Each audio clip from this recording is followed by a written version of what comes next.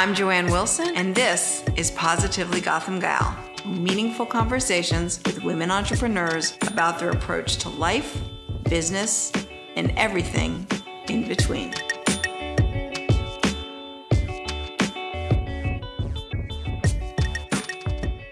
Ariel Kay is the founder and CEO of Parachute Home, a retail business with the mission of supplying consumers with the best sheets, the best bedding, and the best home essentials on the market. They also have fabulous candles. Ariel and I discussed how her background in branding and advertising really informed her ability to thoughtfully and methodically build her business from one sheet to an entire home goods and lifestyle brand. I always say, well, Ariel, first she did sheets, then she did sheets, then she did sheets, and then she brought a towel. Yep. And I think that's the key to your success. Yeah. But why sheets? So lots of reasons why sheets, but for me, I think I was a super consumer, so shopping a lot in the home space, helping friends and family decorate their homes, found myself at this time in life where I was ready to do something different and saw this opportunity within the home space in general. But as I looked more and did more kind of digging within the category, I realized that your bedroom and the sheets that you sleep in are just such an important part of your life. You spend a third of your life in bed, sleep impacts everything, and sheets historically have been this product that you buy off the shelf because it's in front of you, because you're desperate, because the current sheets you have holes in them or stained and are disgusting, and you go into a big box retailer and you just buy something because it's there. And it's been this completely undifferentiated experience that has been also confusing and frustrating and not connected to a brand. And not connected to a brand. Yeah. So zero brand loyalty at all. And, in licensing crap. And it's all the same. And so it's all packaged the same. It's all stacked the same. And there just really is no emotional connection. But yet this is a product that you, like I said, use a third of your life. Yeah, and totally. And it really does have an impact. So I felt like there was this huge opportunity to kind of converged this wellness thinking and this emotional connection that you could have with a brand that I think consumers were yearning for and longing for with brands, and actually just choosing for. It's I don't need to spend money with brands that don't mean anything to me, that aren't valuable, that aren't adding some sort of, education or whatever it is. So many a lifestyle brand starting with sheets, but let's go backwards. Yeah. So where'd you grow up? LA. You grew up in the LA, so you're still in an LA area. Yeah. And were you always sort of interested in, how your bedroom looked and all that kind of stuff when you were a kid? Not as much when I was a kid, but definitely once I left the house, and especially once I had my first apartment. There was this real sense of pride when I moved into my first apartment. I appreciate it. Totally. And I love hosting, so I love having people over and cooking dinner and just having my friends around all the time.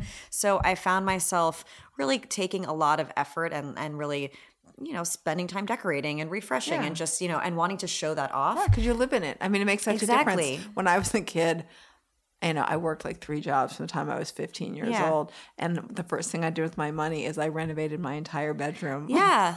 And I painted the stripes on the wall. I was that I was totally owned it. Yeah. I was totally into it. Yeah. And it was just so fun. And, I was living in New York at the time and had this first apartment. And I cared a lot. And that was really fun. So you left LA to basically go to New York to go to school. Yeah. I went to NYU, and then I went to grad school, and I worked a number of different jobs in all sorts of industries and was kind of confused for many years in terms of what I wanted to do. Did you go directly into grad school? No, I worked in PR. I worked as a publicist for a few years, and before that, I actually thought I was going to go to law school. But after a few years, found myself just kind of at a crossroads. I had 2 PR jobs and an advertising job in the course of 2.5 years. So nothing was sticking. So you really didn't enjoy it? No, I wasn't. It wasn't really satisfying. Both sides of my brain in a way that I was hoping my job would, and so which is the why culture, you led to graduate school? And then I found myself just sort of desperate for something different, and realized that I could buy myself some time by getting more education, right, and right. figuring more education it out. In your brain. Yeah, and actually, it was in grad school that I started this home design blog, just as something to do because I was so into my home, and at that point, I had moved into an even better apartment in New York that was really big and just unusual. for all intents and purposes for New For York New York apartments. Yeah, it apartments. was huge, and just I had this massive bedroom and this huge living room, and it really became the party hangout place for my friends. And so I started doing a lot of renovation projects, and then I started having friends ask me for their design input and helping them design places. And so I had this blog that was sort of a scrapbook. And also, this was like way before blogs were cool. I mean, it was like 2007 that I started my blog. And so I just started. Which is a long time ago. I mean, a long time so ago. we're now 2018, and I started my blog 15 years ago. Yeah. So yeah, I mean, that was a early, long time. yeah. Early stuff. Yeah, if I could have been a blogger. But I think you did all right. Yeah, it's fine. But yeah, I had this blog, and so it was like it was a scrapbook. It was fun. It was just but I had this passion for home that then I sort of realized in a different way through the blog, and then found a job after grad school in advertising, which I actually really loved for many years, and feel like it's been a huge part of the way that I've built Parachute. Because of what you've learned when you're in advertising. Yeah. But interesting enough is people that you graduated with in graduate school. Well, isn't it Karen? Oh, yeah. Granted, Well, Karen and I went to Susanna. undergrad. Yeah, those are both from undergrad. But yes, that is true. I mean, that's pretty Yeah, amazing. I Those know. are two other women And that you've invested are, in. and that are also entrepreneurial Yeah, people. yeah. You know? So that's pretty amazing. So Well, and like almost all of my close friends from high school all have their own companies too. We are like all a group of founders, which has been also a huge support, and just like, it's really nice to be friends with people that you grew up with who also get what it's going like. through the same shits of what it's like to build a company. Exactly. And you can like really, go out to dinner and just commiserate or celebrate, but like understand the highs and lows and everything in between. So that's fun. That's interesting. Now, when you were in advertising, what kind of products did you work on? What were you doing? Were you doing product? Were you doing? I was on the strategic side of creative, so I was doing a lot of consumer behavior research, both qual and quant. And I worked on American Express for a long time. So with that, I was working on everything from card products to membership rewards, and but really there was this like underlying like luxury consumer piece, and also I was like the token millennial and the token person that was like could tap into being the advocate for the millennial shopper. And so I was that person that was, they were trying to appeal to that audience, and like, the merging affluent, mid 20s, early 30s consumer who was going to be getting an American Express card. So that was a big part of what I did. And then I worked on a bunch of other brands from time to time, like Burger King and That's hilarious. And Comcast, which is always fun, and Panasonic. I mean, there was a ton of stuff. And actually, my favorite thing to do was work on new business pitches, because those were like mini startup projects. We like got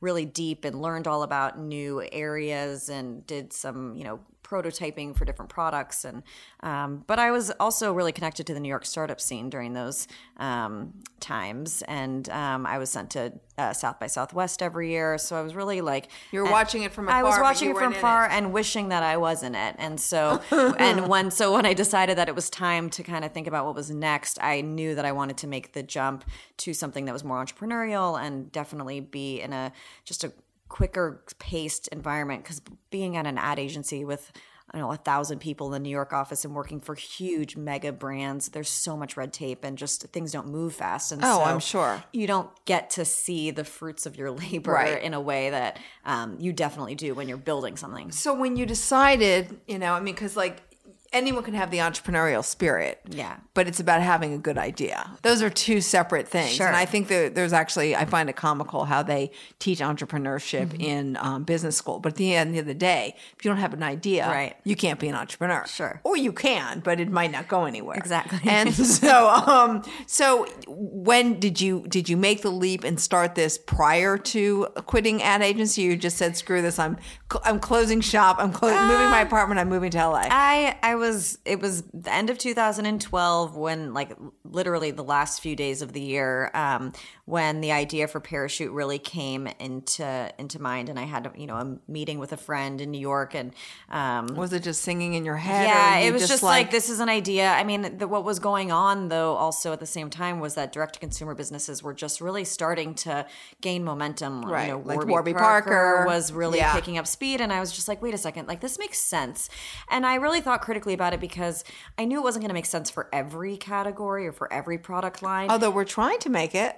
Everyone is trying to make that Yes. happen, but it just like in reality, there are reasons why certain categories work direct to consumer and other ones don't need to be, or there's too many other brands and there's already brand loyalty. And so I realized that a lot of the characteristics of what I believed would make a successful direct to consumer business were in, like, I saw that in the home space.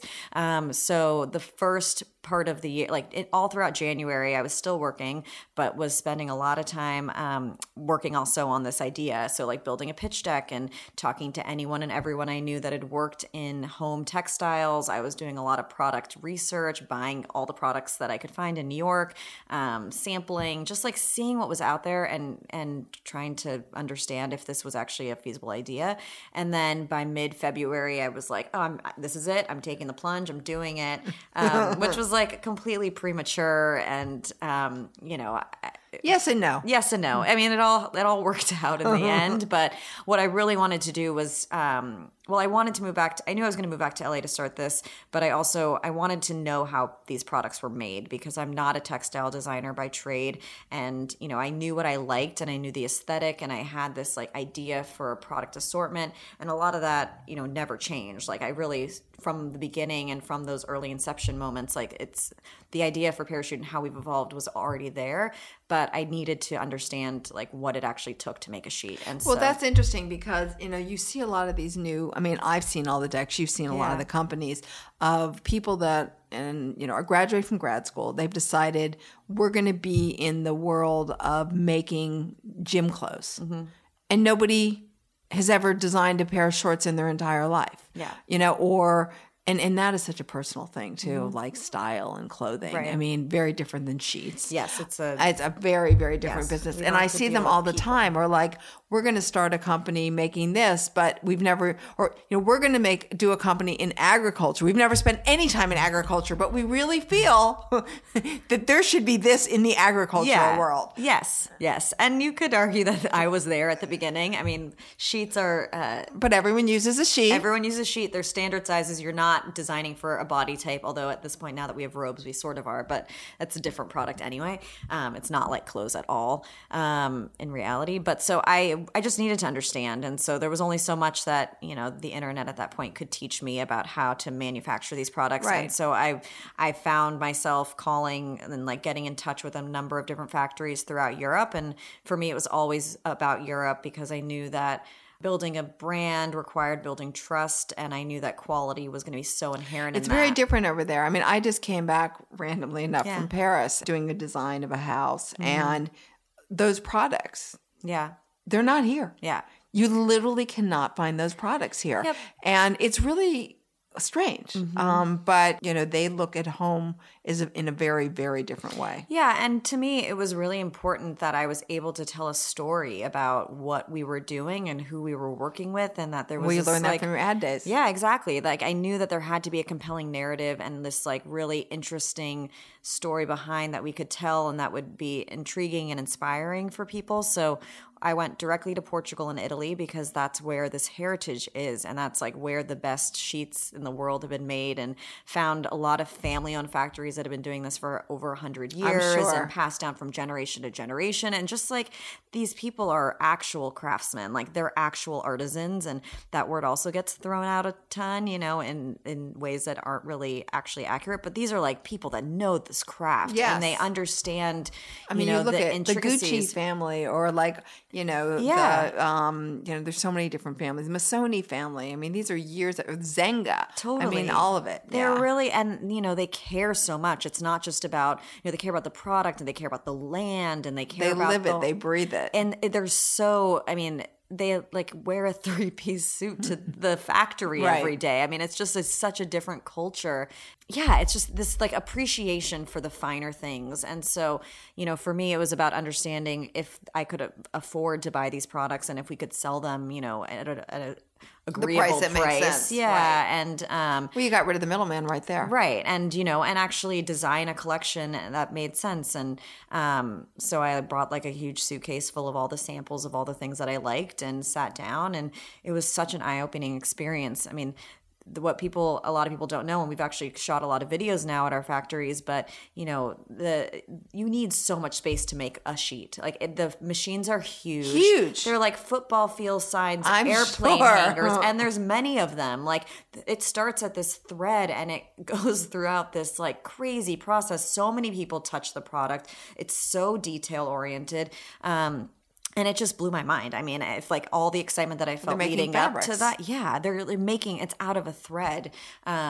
And even a fiber before that, like it's beyond. And so I came back from that trip just like completely consumed and like ready to hit the ground running, but also had no idea where to begin, which was fun and confusing and sometimes sad and sometimes exciting, all of the emotions. But I really like realized that, this could be something big, and it was something that I felt so passionate about, and just, it was like, game on, like this is it, it's time. And so what was the first move? I mean, Parachute, which is a great name, and how'd you come up with that? It's inspired by the movement of the fabric when you make the bed, so that billowing sheet as it falls down when you shake it.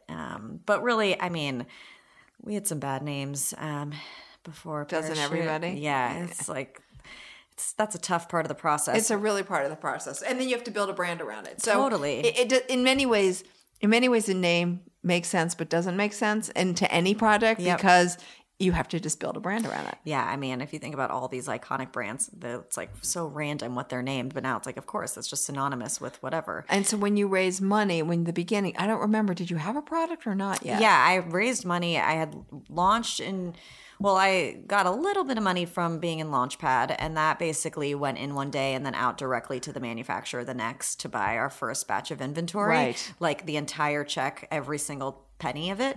It's just like, oh, cool, I've got money in this bank account. There it goes. Off to the sheets. Yeah, exactly. And then the product came in, and then I launched in January of 2014 and was able to raise that seed round. I believe it was around March that it happened. So I'd launched, had a few months of data, which is like... Well, it's funny because, I mean, and my thesis has changed so much, and just even in terms of although I still think that the one thing I've done really well is invest in super scrappy people that are survivors. But I remember when, Karen said, you have to meet my friend Ariel. She's doing this company called Parachute, and you need to talk to her. And I was like, what is it exactly? Yeah. And the minute she told me, I was like, oh my God, that makes so much sense. Yeah. It's just so smart. Yeah. I mean, no one has done that. Yeah. I mean, we were first to market, and obviously the space has gotten way more crowded, and like all of a sudden there's a ton of mattress companies and there's a whole bunch of things, but there had never really been a true brand. Right. And for me, coming from a brand background, like that really, like, I mean, I said it was a huge aha moment. Like, wait a second, like I can do what I love to do, which build a new brand in a category that really needs one and that consumers would appreciate. And something you care about. And but it's interesting what you just said is to build a brand, right? Mm-hmm. I think that one thing that you've done, and a lot of these brands are not doing, is they're building Jell-O shots. Mm-hmm. It's not that they're not building a brand, but they're not getting... I like to look behind the curtain and say, how much are you paying for customer acquisition? Yep. How often is this customer coming back? How loyal is this customer? Totally. And what you've done is you've been very methodical of building a very solid foundation. Yep. And being insanely scrappy about the amount of money you spend. Yep. From building out your office to, we can talk about, why you made the decision to do brick and mortar as well as, an online business, which I think was a really smart thing. Yeah. But you've always been very methodical and thinking about how you build that foundation.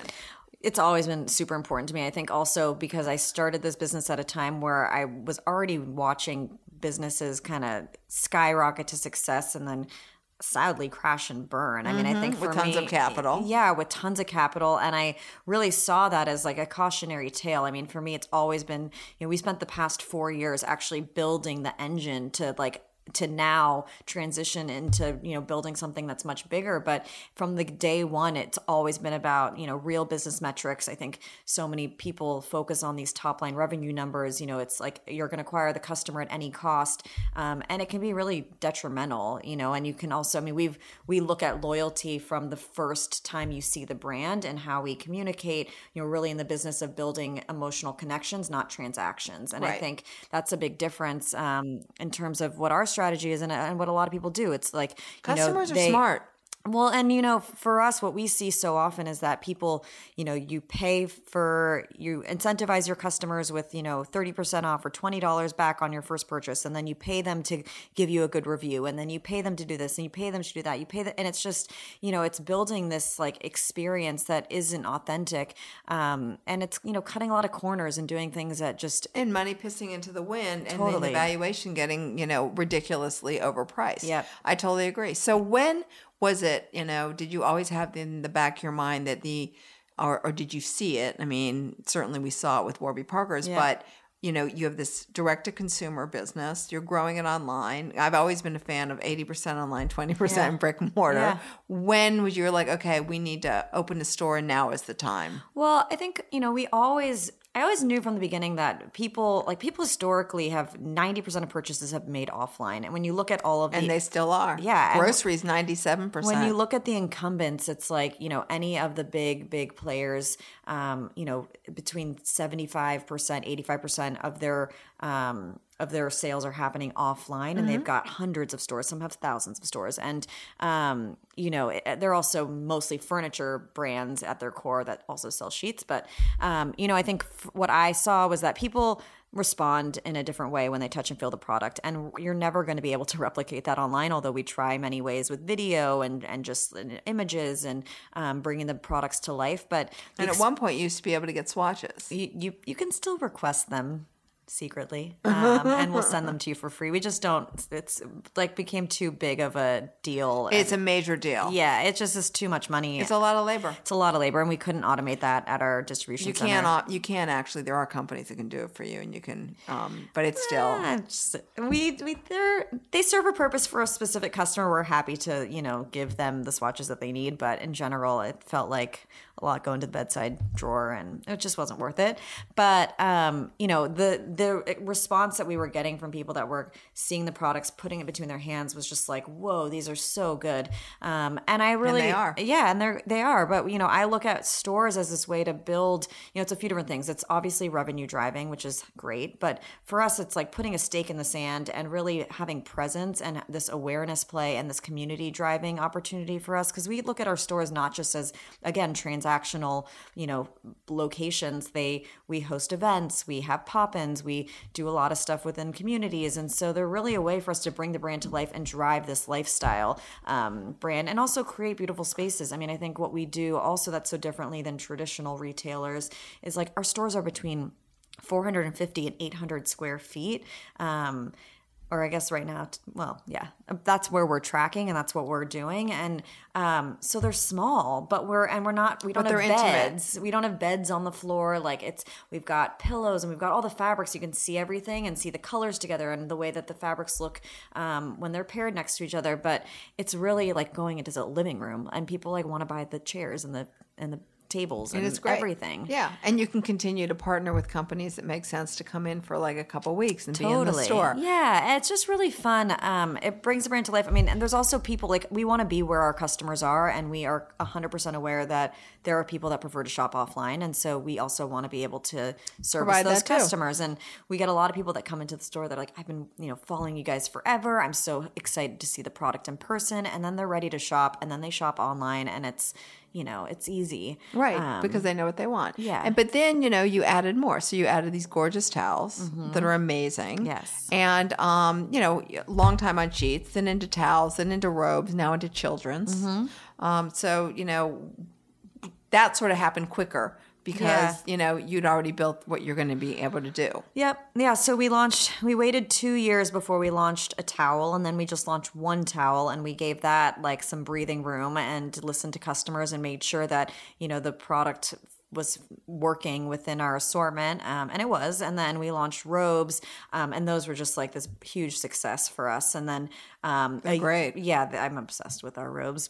And then a year after we first launched our first towel collection, we introduced shower curtains and bath mats and tub mats. And so then we had this like full bath assortment, and that was really exciting because it actually gave us gave us an opportunity to really market those products as a collection, and actually do so profitably, which, like you mentioned, is really important from a customer acquisition cost. And so we were able to acquire customers through bath in a more meaningful way. And so you're in intimate areas. yeah, we're intimate areas of the home, and like we like to think about all these places where where comfort can be enhanced and be the brand that does enhance it. Right. And nobody's really doing that in the children's space either. No, and so I mean, our collection with baby and toddler and all that stuff was completely by demand. I mean, our customers wanted our products. We don't use any toxic chemicals or synthetic finishes in our products for adults, right? Larger people. And so they were like, why can we just get the mini? It's really actually hard to find great quality products, and also the aesthetic, we don't want these bright colors always in our nurseries. We want them to be really relaxing. So we took a lot of cues from our customers there, and we're expanding that collection quite a bit actually in the next few months. So, which is pretty amazing. And so where are you brick and mortared at this point? So we've got 2 stores today. We've got one in Venice and one in Portland, Oregon, and we've got a few more coming in the next few months. And so can you talk about where they're going to be? We're opening in New York. Right. So on Crosby and Grand. Which is cannot be the more perfect really excited location. about that. And that one, we are also really excited to be able to host events. It's a slightly larger store, and we're making sure that we can host dinners in there. And which is great. Yeah. But you did the right thing there too. It's like you waited until you found the right location. Absolutely. And we looked for a long time. I know it was did. really hard to find a great location. It's so weird because there's a lot available, but it just wasn't the right fit for us. But we did a pop-up actually last December in New York, and that was really fun. In that location. And that in a different location. But that area. Yeah. And it was, it was great to just tell people like, hey, we're coming, and get that response, and just test what it would look like. But that should open in April, and I'm super excited about that store. And then we're opening one in Silver Lake. Interesting. Yeah. Fantastic. So we're gonna that makes a lot of sense. We're gonna do a second in LA since this is our hometown. We want to make sure that we're covered here, and there's so many. Well, Silver Lake moving. versus Venice could be a different it is. city. And when we look at where our customers live, it's largely those are like 2 main hubs for us. Right. So and there's so much stuff happening downtown and Echo Park and all of those areas. So it feels like a great place because we're very much a product that people need. So as you're moving, we want to be around, and the area where we're going to be is really fun, and it's got a lot of great neighbors and people we like to be around. So that's fantastic. And any other cities? Well, we're hoping for like a San Francisco this year, and potentially Dallas and Chicago, but we're still very early in those stages. But we want to be in 5 new stores this year, and could be quite a bit more next year. Well, it makes sense. I mean, those locations make a lot of sense. It's in where our urban customers areas. are. Exactly. Yeah. So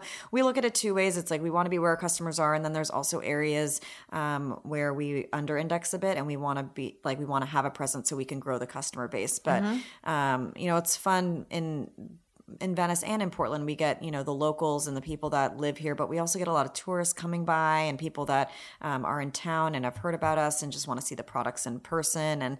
And so we want to be where our customers are, and definitely major metropolitan areas is where we'll start. But I see a world by like 2020 where we have 25 stores, which is amazing. And do you see, and how about in terms of product? Do you see you're in children, you're in full on bath. Do you see other products you want to go? So we have tabletop right now too. So we've got some table linens and napkins and placemats and that kind of stuff, and that's been really fun because it's like the most communal. And they're beautiful. I part ordered, of our product. I saw them. They came up. I'm like, I'm going to try those out. They're fun. We design them so that they could be machine washed easily, and they don't need to be ironed. And it's a very casual feel. Yeah, exactly. Which goes in terms with the brand. Exactly. Like your everyday linens. I'm really trying to use more cloth napkins instead of paper towels personally. It's a goal. So, it's good to have them around. And then we're like starting to think about rugs and as a potential new category. It'll be like a ways away. We're very early in thinking and trying to develop our point of view. But I think for us, what we try to do is like really understand our point of view, what we want to be in this category, what are the products we want to introduce first. And I mean, we've got a ton of new stuff happening in bedding and bath and table and baby actually all this year. So we've got about 45 new styles coming out. Which is huge. Yeah. That's just great. Yeah. All right. Well, thank you so much for coming. Yeah, I love Parachute. Of course, I'm an investor in Parachute and all full, disclosure, but, it's been really fun watching your journey. And it's really, it's been interesting watching your journey and being involved in the journey as I see so many different consumer brands. And I'm a big believer not only in the brand, but how you have built the business in a very thoughtful, methodical, scrappy way, not just by pouring a bunch of money into something and thinking it's going to stick on the wall. And I think that is one of the things that we keep talking about in this podcast, which is it's not easy and it's not a quick fix. Yeah, it's not. It's definitely not a sprint. It's a marathon. It is a marathon. Yeah. For sure. Yeah. And it's also, no brands were built overnight. So I think that's what I keep telling myself, what our team talks about. I mean, there are reasons why brands take time, and cutting corners just never works out. It never works out. No. And, in 2020, when you'll look back, you'll be having completely different conversations. Yep. Well, I'm looking forward to that, but I'm willing to wait a bit. It's not that far along. Yeah, I know. Let's take that slow. But yeah, no, it's really exciting. I'm really excited about the brand and how things are growing, and it's going to be a big year for us. Yeah, that's great. Well, thank you for coming. Thanks. Our thanks to Ariel for joining us on the podcast this week. And if you haven't had a chance to check out Parachute yet, I highly recommend you do. Their sheets are the softest you'll find anywhere. The colors are nice and warm and soothing, and the rest of their products are pretty great too. You can check them out at parachutehome.com.